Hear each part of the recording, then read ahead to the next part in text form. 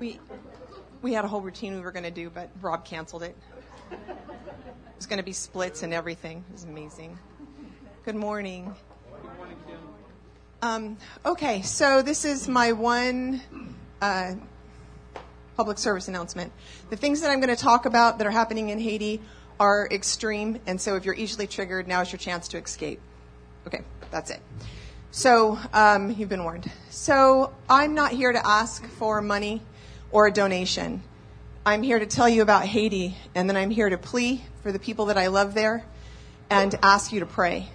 Haiti is a mess, and if you're a first-time visitor, I'm not going to go into the history of Haiti. If you've been here for very long, I've told you about the history of Haiti for a long time, so we're going to fast forward a little bit. Right now, the Prime Minister who's been leading Haiti since the last legal election 10 years ago, who's been accused of murdering the president, who was assassinated at about that time, went to Kenya to try to get Kenya to follow through on their promise of support for Haiti. He is currently out of the country. Ruling Port-au-Prince is a cabal of about 200 different gangs. There is a gang leader, and you can't make this stuff up. His name is Barbecue. And he's an ex-police officer who is trying to put together a federation of gangs in order to keep the international community from coming in and restoring order, because they have no intention of relinquishing their power within the city. So yesterday they attacked the prison, which was built for about 700 and houses about 3,000 hardened criminals. A lot of those escaped. They attacked the airport in order to keep the Prime Minister from returning, and killed a whole lot of police officers. In the entire country of 11 million people, there are 9,000 police officers, and a lot of those are dying, and several died yesterday. Kenya promised to send 1,000 more, which is a drop in the bucket. The level of evil in Port-au-Prince has escalated steadily. So there were 5,000 murders last year. That doesn't include the nearly that many kidnappings or the amount of rapes and sexual assaults that happen there on a daily basis. Most recently, and of course, I think Basti, I get videos from him every day. Everything in Haiti is filmed on a camera, it feels like. So the graphic nature of the videos is appalling. I can tell you with my own eyes the things that I've seen. Evil runs rampant through the streets of Port-au-Prince. And there is one gang in particular that's posting pictures now of them eating the bodies of the people they kill. And I think part of that is psychological terror, like every terrorist in the world.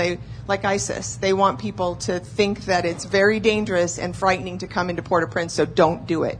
So they're filming and putting these things out. Into that mix, there was a man named Guy Philippe. He overthrew Aristide back in 2004. And led a paramilitary group to do that. And then when he was done with that, he went back to drug running and smuggling and all the things that he did until he got elected as senator. And in Haiti, if you're an elected representative, you get immunity, which was why he wanted to be senator. But the day that he was supposed to be sworn in, he ended up getting arrested for drug running, and the U.S. picked him up and extradited him back here and charged him with bribing people and drugs, and they put him in a federal prison. And he served 8 or 9 years and got out at the end of last year, and then the U.S. government sent him back. The problem is that while Port-au-Prince is a horrible place, our mission is in the Central Plateau. And so it's been relatively protected and relatively quiet in the Central Plateau. We were still able to build the clinic and put in the driveway, and we were still moving forward with trying to get medicine happening there because we could, because it wasn't crazy yet. But Guy Philippe, his home territory is the Central Plateau. So when he got sent back, he went to our part of Haiti and immediately began raising political forces with the battle cry of "I'm going to overthrow everything and make it better."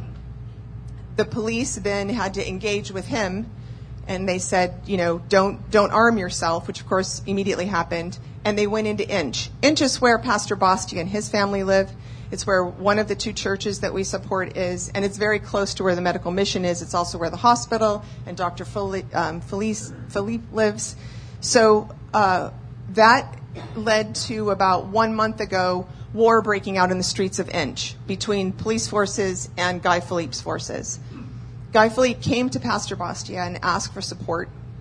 He asked him to support him in his bid for power. And Pastor Bastia said, I follow God, not man. And that made things scary. And it's gotten increasingly scary. And a couple weeks ago, he said, I don't know what to do. It's getting so much worse so fast. And as a board, we recommended that he leave Inch. And so he took his wife, his 4 daughters. As I said, sexual assault is an issue there, so protecting the women of his family is important. They're teenage girls plus his wife and a small infant son. And they fled, and they're now in hiding, not in Inch. The airport in Cap Haitian still receives missionary flights, and that's how Bastia has gotten in and out of the country. He has a green card and he has a visa, so he can come back and forth. His family have passports and only that. So he can't leave with them unless there's visas, and visas are hard to come by. When I called Neil Dunn's office to ask for assistance getting visas, he said that his office wasn't the right place to look for help, and if we knew anyone personally in the State Department or in the Department of Immigration, that we should look for personal contacts. I don't have anyone in that, but if anyone in this congregation has a contact that you think might be useful, please find me later, and I'll chase that down. So that's what's happening with our friends and our family, because in Haiti, which is so dark right now and so evil, the church is still meeting on Sundays. The last video I had was of a funeral of a beleaguered church that was interrupted by gunfire, and everyone was since scattered. The people of God are there, and they're still trying to gather, and they are overwhelmed. Bastia said, I feel like I'm living in Sodom and Gomorrah, and I don't know what to do, because they can't get out. No one can get out unless you have a visa. And in the face of this, and in the face of so many things, it's easy to feel overwhelmed and to wonder, what on earth could we possibly do? And to that, I can only say that tragedy without hope is a lie. It is a lie. Amen. And it is a lie because of this scripture in Ephesians. Finally, be strong in the Lord and in the strength of his might. Put on the whole armor of God, that you may be able to stand against the schemes of the devil. For we do not wrestle against flesh and blood, but against the rulers, against the authorities, against the cosmic powers over this present darkness, against the spiritual forces of evil in the heavenly places. Therefore, take up the whole armor of God, that you may be able to withstand in the evil day, and having done all, to stand firm. Stand therefore, having fastened on the belt of truth, and having put on the breastplate of righteousness, and as shoes for your feet, having put on the readiness given by the gospel of peace. In all circumstances, take up the shield of faith, with which you can extinguish all of the flaming darts of the evil one, and take the helmet of salvation and the sword of the Spirit, which is the word of God, praying at all times in the Spirit, with all prayer and all supplication. To that end, keep alert with all perseverance, making supplication for all the saints, and also for me, that words may be given to me, opening up my mouth boldly to proclaim the mystery of the gospel, for which I am an ambassador in chains. That was Paul's prayer. That is Bastia's prayer today. When I asked him how to pray, this is what he answered. God, please hear the cry of the Haitian people in the midst of gangs, violence, and civil war. In the same way you saved Lot's family, please do it for mine. So that's Bastia's prayer. But as the church, as the family of God, I'm asking you to commit to pray for these people. No one in our country talks about it. The Miami Herald has a few articles. You're not going to see it on TV. Haiti is close, and we have people there. We know people there. You've supported people there. Please put a reminder on your phone, put it inside your Bible, put a star on your wrist that makes you think about it, but please pray without ceasing for Bastia, his family, and the people of Haiti. On that note, I'd like to just close with prayer, and then I'll hand it over for Rob, and thank you for listening to me. Lord, I lift up Haiti today. Lord, I pray for peace. Lord, I pray that you would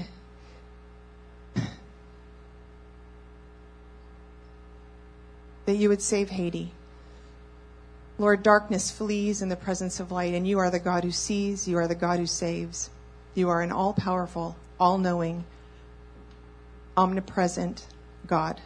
There's nothing you can't do, there's nothing you won't do, and you always win. Lord, I pray that you would save Haiti, that you would save the people of Haiti. Lord, I pray that you would hide Bastia and his family until it's safe. Lord, I pray that if it's not going to be safe, that you would remove them to a place of safety. Lord, that you would miraculously provide visas. Lord, in the meantime, strengthen the church. Lord, in the places where they feel hopeless and forgotten and unseen, Lord, encourage them. Let them feel seen. Let them feel heard. And Lord, remind each of us regularly and often to pray and intercede for our brothers and sisters there. In your name, amen. Amen. Thank you, Kim.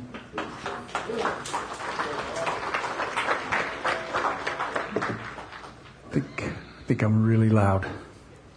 But yeah, we'll definitely take that up, and we definitely want to keep that as a concern of our prayers. Keep that before the Lord, because that's a terrible thing to see, and especially when we're so connected to it. And so we'll trust that God intervenes in ways that rescue and help. So it's kind of a hard thing to transition from that, because that's kind of heavy, but we're going to move ahead and get into our study this morning. Last week we finished up a short series that we did on the values and the purpose and the vision of Eastgate as a church community. And part of that explanation had to do with our origins as a church, the beginning of this church. And the beginning of a thing is a tricky concept when you really start thinking about it, because I could have started the story of Eastgate's beginning on the date that we became a 501c3 nonprofit organization, April 15th, 1995. There's the beginning. But it could also be argued that the history leading up to all of that date really was the beginning of this church, such as my experience in the crazy church or the small house church that we started. Maybe that was the beginning. Where does the beginning really begin? And the concept of beginning may actually be affected by what a person is looking for in an origin. For instance, a church historian might want to focus solely on the formation of a house church and what all happened there, whereas a psychologist might say, oh no, we got to go way back into that guy's childhood. And I don't know, do psychologists make that gesture? I don't even want to know if they do. But so we're starting a new study today, and beginning is the prominent theme of that. So if you've got a Bible or a Bible app with you today, if you'll find your way to Genesis chapter 1.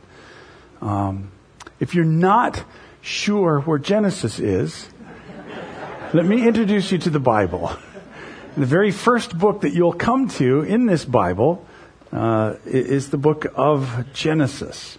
Normally we reserve Sunday mornings for a time when we focus on the New Testament, and of course that's going to always be my focus. I'm committed to bringing us back even to the gospel story on a regular basis, but I've just had a real passion for Genesis lately, and I really felt impressed to go into this.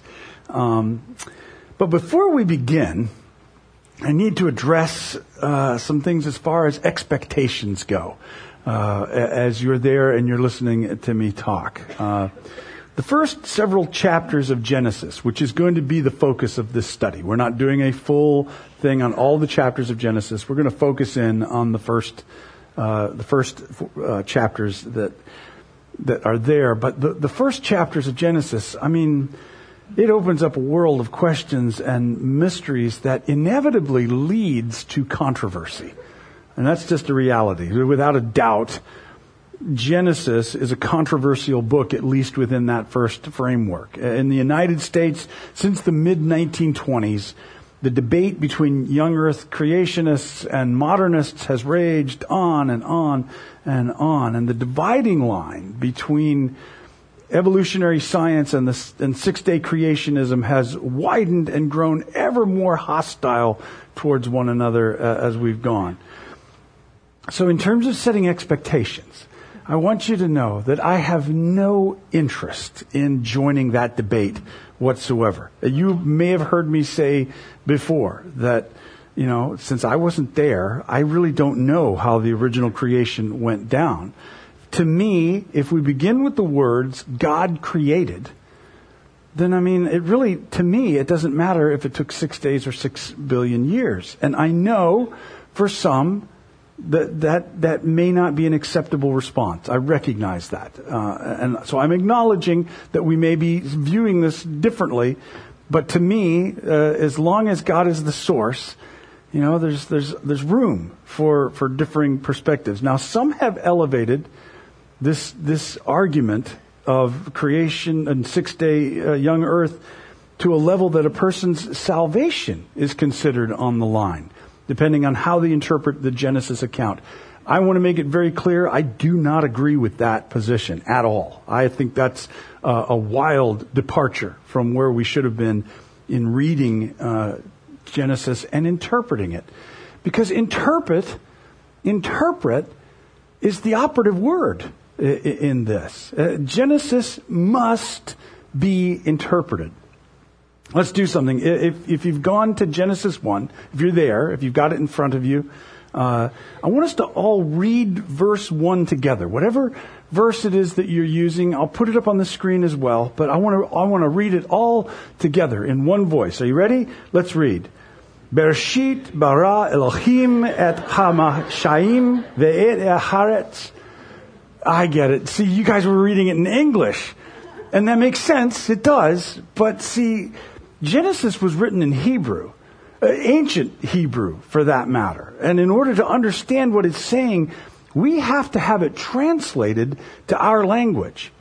But I contend that translation of the language is only part of the process that we need to undertake in order to interpret this Bible. We also have to translate the cultural environment in which this document was created as best we can with what information we have. One of the things that I've been passionate about when teaching through the Bible has been teaching the historical setting of the text, because it reveals so much about what it is that's being said in this. When we learn what the world was like for the first readers, we can better see how to apply it to our world and our culture in those areas where those line up. And I'm pretty adamant about identifying cultural and historical contexts of God's Word before trying to assume, or I would even say presume, to understand it and apply it in our world. Dr. Tim Mackey illustrates it as being a good tourist in the biblical world. So if we go to a foreign country and we walk into a local restaurant there in some foreign country, we're not going to go in and order a Big Mac and fries, right? We want to be culturally aware and sensitive in order to be a good tourist. And so we need to be good tourists in the Bible as well. We need to understand the culture and the perspective that it's coming from. And one of the big difficulties we have when coming to a book like Genesis is we tend to assume that Genesis is there to answer the questions we are asking as 21st century modern Westerners. Sort of like ordering a Big Mac from the text. Dr. John Walton regularly reminds us that while the Bible was written for us, it was not written to us. Meaning that we need to put ourselves in the cultural and historical setting that's there in order to see what was being addressed before we can start making the move over to our world and applying it to ourselves. You get what I'm saying in that? Are we tracking on this? Okay, so we're going to use a word today that you may not be that familiar with. It's not a word that you're going to probably use in everyday life. You're not going to use it at McDonald's or anything like that, but it's an important word as we go. And it's the word cosmology. Who's familiar with cosmology? Who uses cosmology on a regular basis? Yeah, then all the hands go down. Okay. Cosmology is the study of the structure and nature of the known universe, how it's formed, how it's organized, based on what we're able to observe and recognize. So, an example of this is if I were to ask you what our solar system is like. We live on a planet. Our planet is in a solar system. What is our solar system like? Well, we'd say we've got a star at the center of it that we call the sun, and orbiting around it are 8 planets and 146 moons and a few little dwarf planets in there as well. And our planet, Earth, is the third planet out from the sun. We wouldn't even really have to think about that much. That's the cosmology. That's the world that we've grown up with. What we've observed and recognized as how things are working and functioning around us. It's part of our modern cosmological view of astrophysics. And it pretty much informs all of our understanding about how things work in the universe we live in. Our modern cosmology is based purely in physics, the mechanics of what it is that we can observe, what we're able to measure and see. It has no room for another important word. It has no room for metaphysics. Metaphysics deals with abstract concepts like spirituality, to define reality and our understanding of reality. So we would say, like, religion, the pursuit of religion is a metaphysical pursuit because it's about something that is more of an abstract construct. I know what you're thinking. Rob, this is so boring. Is the whole teaching going to be like this? No. But it's important. These are important terms that we need to know because the cosmology that we have as 21st century American Christians is vastly different from the cosmology of the ancient world, which gave us this Bible that we're reading, which we've had to translate from Hebrew, which we also have to translate culturally into our modern world. And the problem in that is that we may try to go to this Bible looking for it to affirm our cosmology, when in fact our cosmology is nowhere in view in this ancient text. Does that make sense? Are we tracking? Okay. So our modern cosmology, our way of viewing the world, it's just something that we grew up in. We're steeped in this. We didn't really even have to think about it. When I say, what's our solar system like, nobody has to sit down and really try to devise something or borrow something from somewhere. This is the way we view the world. This is what we know. And so our modern cosmology is based in physics. It's what can be physically observed and studied. I would go further and argue that modern cosmology only allows for physics, only allows and believes that all meaning and value is derived from physics, what we can physically observe and study. Ancient cosmology, on the other hand, was based on metaphysics, and it was deeply grounded in spirituality. And it was spirituality that gave the world meaning. Theirs was not so much the construct as much as what was behind the construct. Are we following so far on this? So this is going to be a challenge for us as 21st century people living in the world that we've grown up with, answers at our fingertips through our phones and everywhere else. It's going to be a challenge for us to take up the difficult task of putting our cosmology aside and read this text like an ancient person, to read it as an ancient would. Now, okay, I'll give you a second. Okay, but this is not to say, and understand this is a very important qualifier. I mean, probably like one of the most serious qualifiers I'm going to get. So if you're not hearing, or if you've tuned out a while back, tune back in just for a second and understand that we're not saying that we have to adopt an ancient cosmology. Do you see what I'm saying in that? And there are people who have. There are people who do not believe this earth is a globe right now because, in a sincere effort to adopt the ancient cosmology which gave us the Bible, they're just going to reject astrophysics. So we're not saying that we have to adopt an ancient cosmology, but we need to use that lens in order to interpret what it is this Bible's saying to us, right? So we're going to find right off the bat that the view from Genesis on the structure of this world is wildly different from our modern view.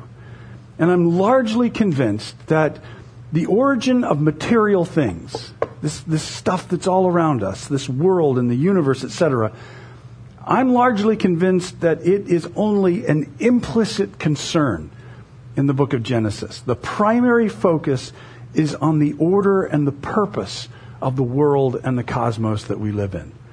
To me, all of the debates about material origins and 6 days versus 6 billion years is really missing the point of the text, which is offering us a theological picture of an ordered, purposeful world with Creator God at the controls. That's what Genesis is trying to declare to us. We live in an ordered, purposeful universe that God has made and that God is in control of, or is intended to be in control of. And from that vantage point, look, if a person finds solace and encouragement in a 6-day creation timeline, I believe that could be leaned against this text and not collapse. But if a person feels more grounded in accepting scientific observations that indicate a longer time frame from the world's development, I think there's room for that view as well in the text. I don't believe there has to be a battle between the Bible and science. And the reason that I hold that tension is because Genesis is not a science book. It is a sacred text revealing spiritual truth to our lives that transcends all that. Because if it were a science book, and if it were only here to leapfrog the ancients and provide for us a modern cosmology, well, man, I think about all of the people that get skipped in that whole process, that Genesis would honestly have not that much to say to them. Because our modern cosmology is only about 100 years old. You go back prior to that, and there's all kinds of changes that have been made over that time. So, it's setting your expectations, right? That's how I want to approach this Genesis study. We're going to read it from a theological perspective. And I may say some things along the way. I may have already said some things that goes cross-grain to a view or a belief that you've held about Genesis and always have. And I'm going to say, as I do with all of these studies, that you don't have to agree with me on these things. I've done my best to study this and to research this, and I'm giving you my best take on this for your consideration. But, as with all of these things, follow the Holy Spirit.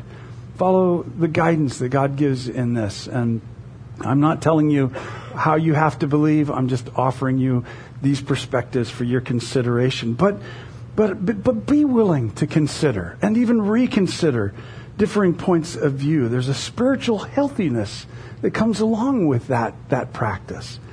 Okay, so we'll get into this. Our study's going to be focused, as I said, on only either the first 3 or first 4 chapters of Genesis. This makes this study really strange for me because normally I have all this stuff mapped up out a long time ago, but I'm kind of working through that a little bit. But I believe that there are a series of patterns that are revealed in this narrative which help us in understanding the whole rest of the Bible's story. Genesis, the word Genesis comes to us from Latin, and it's a word that means origin or source or beginning. And it's named for the opening line of the text, Reshit, beginning. The book doesn't state who wrote it, but it has long been held to the view that has long been held that Moses was the author of this. The context of the first 4 chapters of Genesis are intended to show us that the world was not always like it is right now, like our present world. Like everything that we heard this morning about what's happening in Haiti. And we look around at the world and we see the pain and the heartache and all that's present here in this world. Genesis is there to tell us it wasn't always this way. This was actually not the original intent. The chaos and the sin and the struggles that we face, they were not part of God's original picture. And that's a truth that runs like a line through the whole biblical narrative. And the gospel hope that Jesus gave us for a new heaven and a new earth isn't a hope for something that's never been. It's about a return to an original order that we've never known. That's the whole idea behind it. This is why Genesis is important, because we need to know where we started to better understand where it is that we're going. What it is that God is intending to do through all of this. Not a disembodied heaven somewhere, but a creation ruled by God, a kingdom of God. God's grace is another picture that we're going to see, that his way of resolving the ruin of his creation by sin isn't simply to destroy the thing, but to reconcile and redeem his beloved creation, so that we, as Paul describes it, now are given this mission of reconciliation, calling as through Christ to come back to God. And God is at the center of what Genesis is revealing.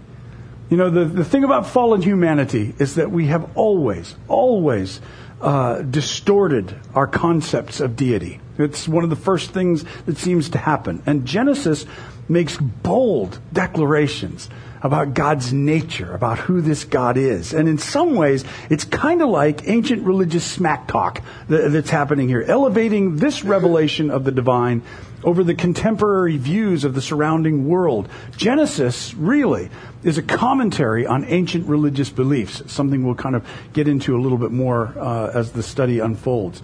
Genesis isn't just braced against ancient concepts either. It barrels over our modern views as well, because while we may not reduce God by carving tiny little images of him and spreading him out into a bunch of pantheistic deities, we reduce him by making him a detached, uninvolved figurehead, someone who's just back in the background somewhere while we amble through life doing our thing. Genesis shakes us out of that conceit, revealing to us an ancient yet active and present creator God, a God who not only created us with purpose, but who will also require an account of us for how it is that we use this gift of life. In Genesis, we glimpse the kingdom of God, and we see what Jesus, the new Adam, intends in his declaration of God's kingdom, the redemption of this world, and what that will look like. All roads of our Christian faith have their start in Genesis moving forward. And if we can move past all the sidetracking debates and get to the truth, the deep truth that this book reveals, I believe our faith will become that much richer for it. So much more in Genesis than just a scientific debate. So that's my introduction for this study. Now we'll just get into this study proper. And we're going to begin by looking at verse 1. And that's all we're going to get to today. So we read it all together before. Let's look at it again. Genesis 1:1. In the beginning, God created the heavens and the earth. So many different ways you could read that. But man, it seems like such a simple statement, right? Like, we get it. In the beginning, God created the heavens and the earth. Ooh, there it is. Move on. I mean, it seems like that until we settle in and start thinking about it a little bit. Then all of a sudden, all those mists of simplicity seem to part, and we see these giant mountain peaks that we've got to try to climb up. I mean, in the beginning. The beginning of what? I don't know if you've even stopped to think about that, but the beginning of what? Most of us, I'm going to say, when we say the beginning of what, already have an answer for that question up in our minds. And it's firmly rooted in a modern cosmological understanding of the world. But, like we said at the outset, beginning, that is a tricky concept. And its definition often depends on a person's expectation. We know it's not the beginning of God. I mean, he's the active agent in this story. I mean, so it's not the beginning of everything.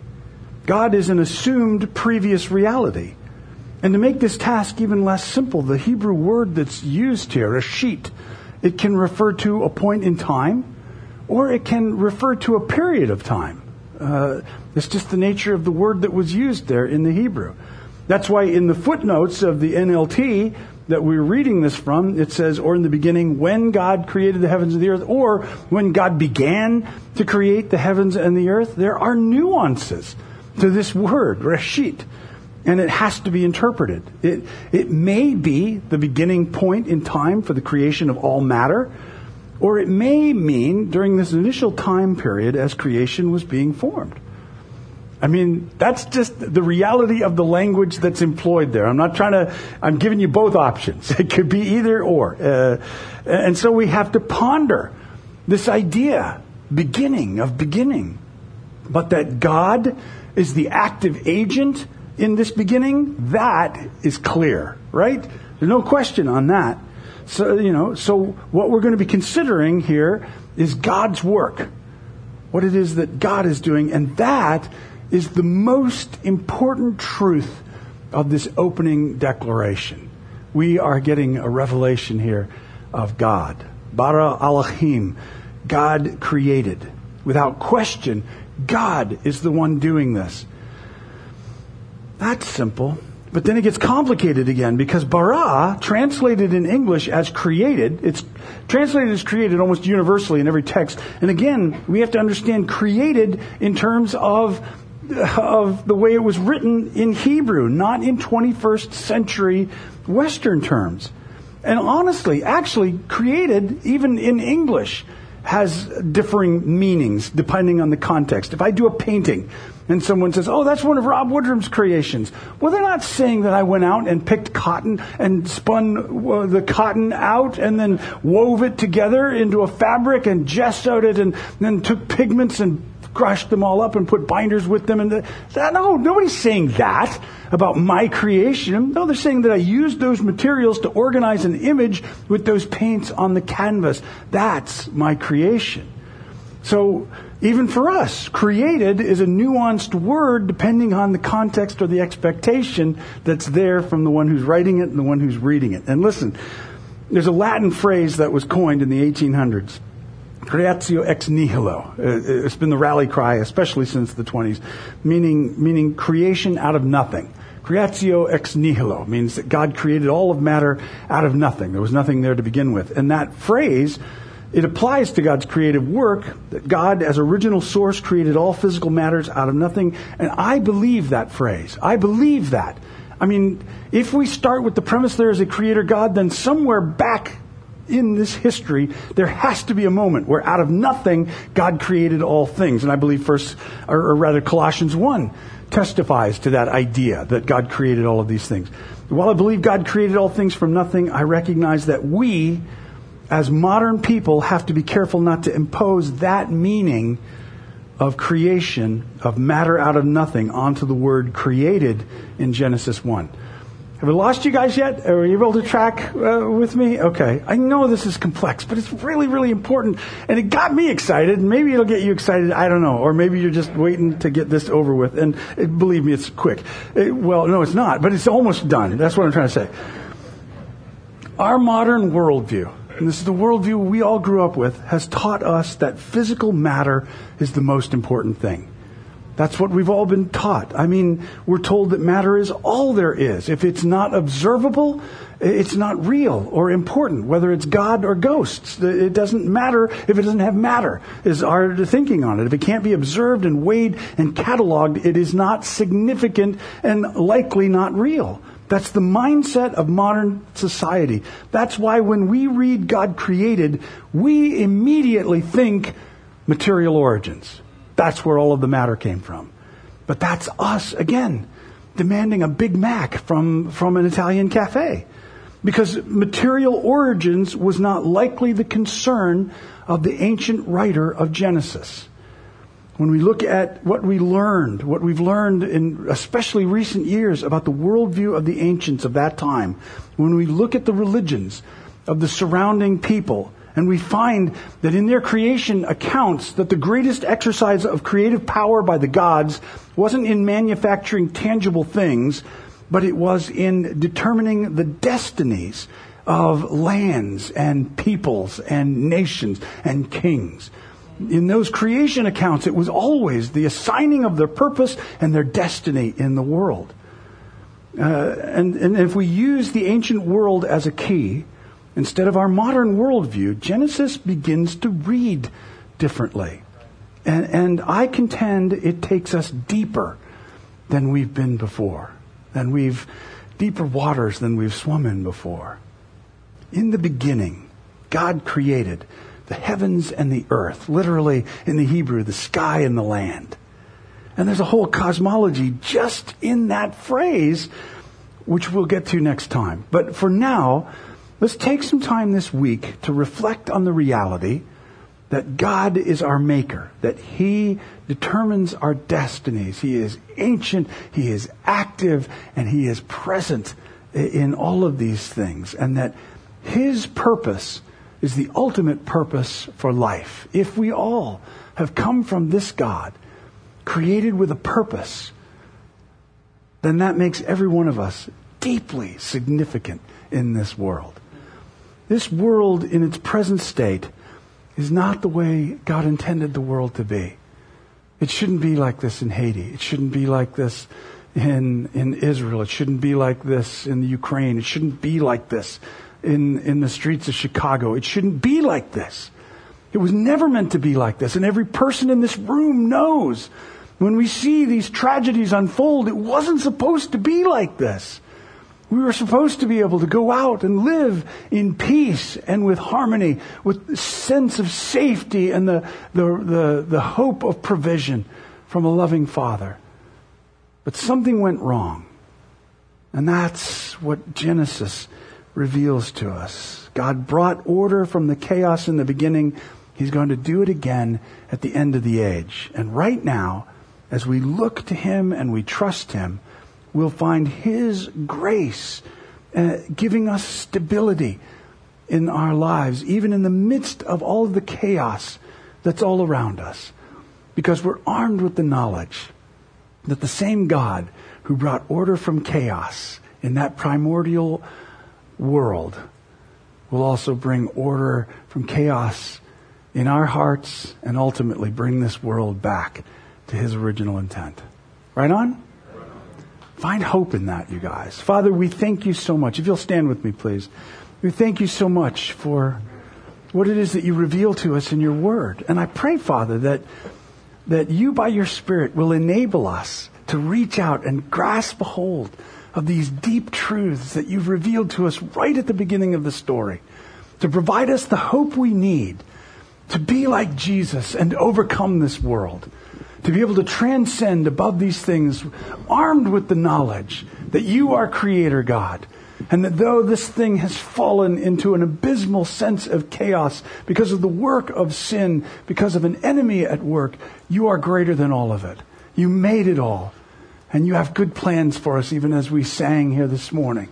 You will bring it all back together in Your Son. And so it's in Your Son's name that we find our hope. And it's in Your Son's name that we pray, in the name of Jesus, who will set all things right. We pray this. Amen. Amen.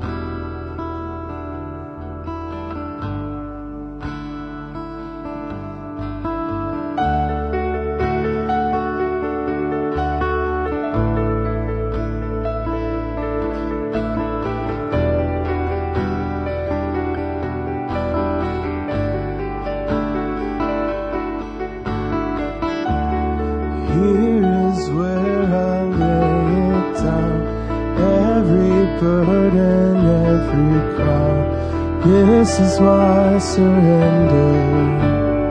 This is my surrender. Here is where I lay it down. Every lie and every doubt. This is my surrender.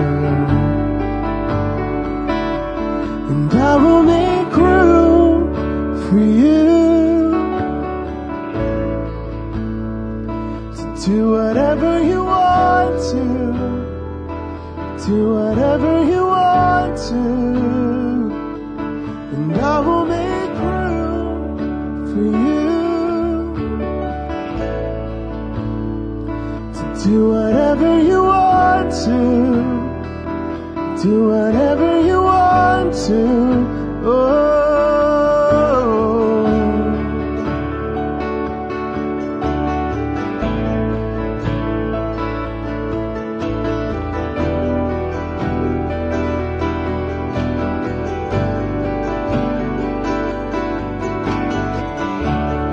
Here's where I lay it down.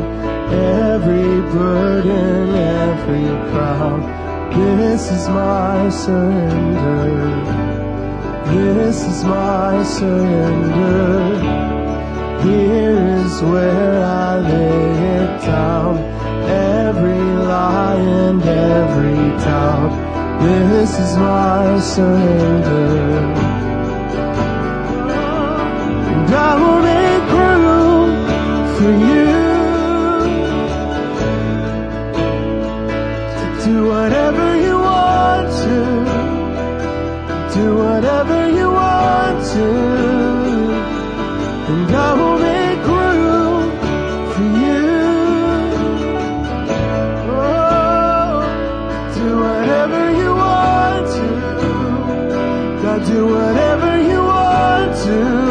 Oh, and I will make room for you. Do whatever you want to. Do whatever you want to.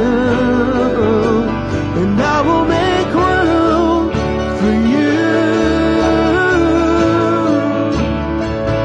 Do whatever you want to. God, do whatever you want to.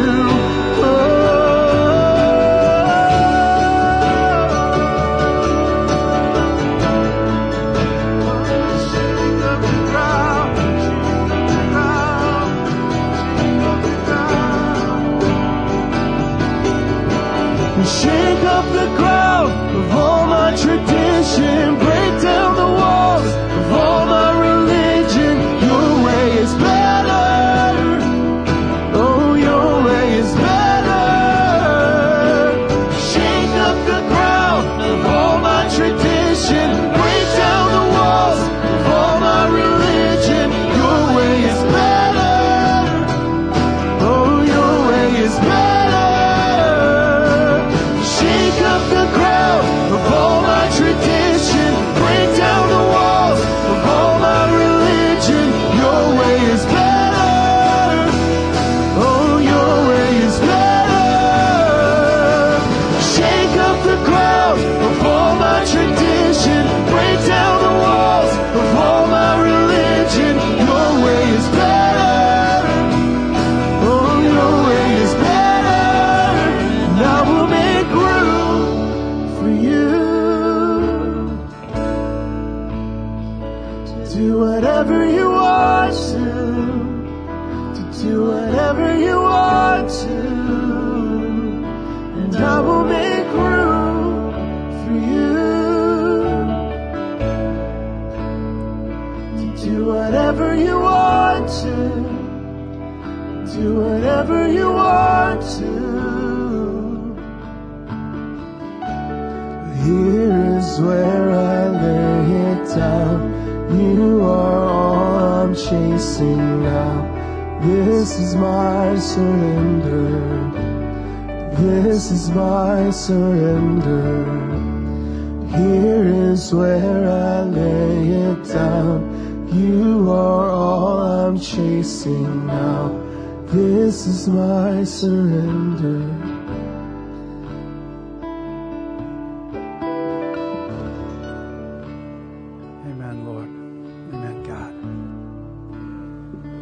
We surrender to you, Lord, to your purposes, to your plan. Guide us into that, Father. Bring us back to who we were meant to be. I pray this, Lord, in Jesus' name. Amen. Amen. All right, well, I kept you a long time, so once again, I'm sorry if you got kids back in Kids Gate. Go back there and please thank the teachers who've been with them all this time. But, well, I'm falling over. I don't know why, but let's speak this blessing on each other. May the peace of the Lord Christ be with you wherever he may send you. May he guide you through the wilderness and protect you through the storm. May he bring you home rejoicing at the wonders he has shown you. May he bring you home rejoicing once again into these doors. Go in peace, you children of God.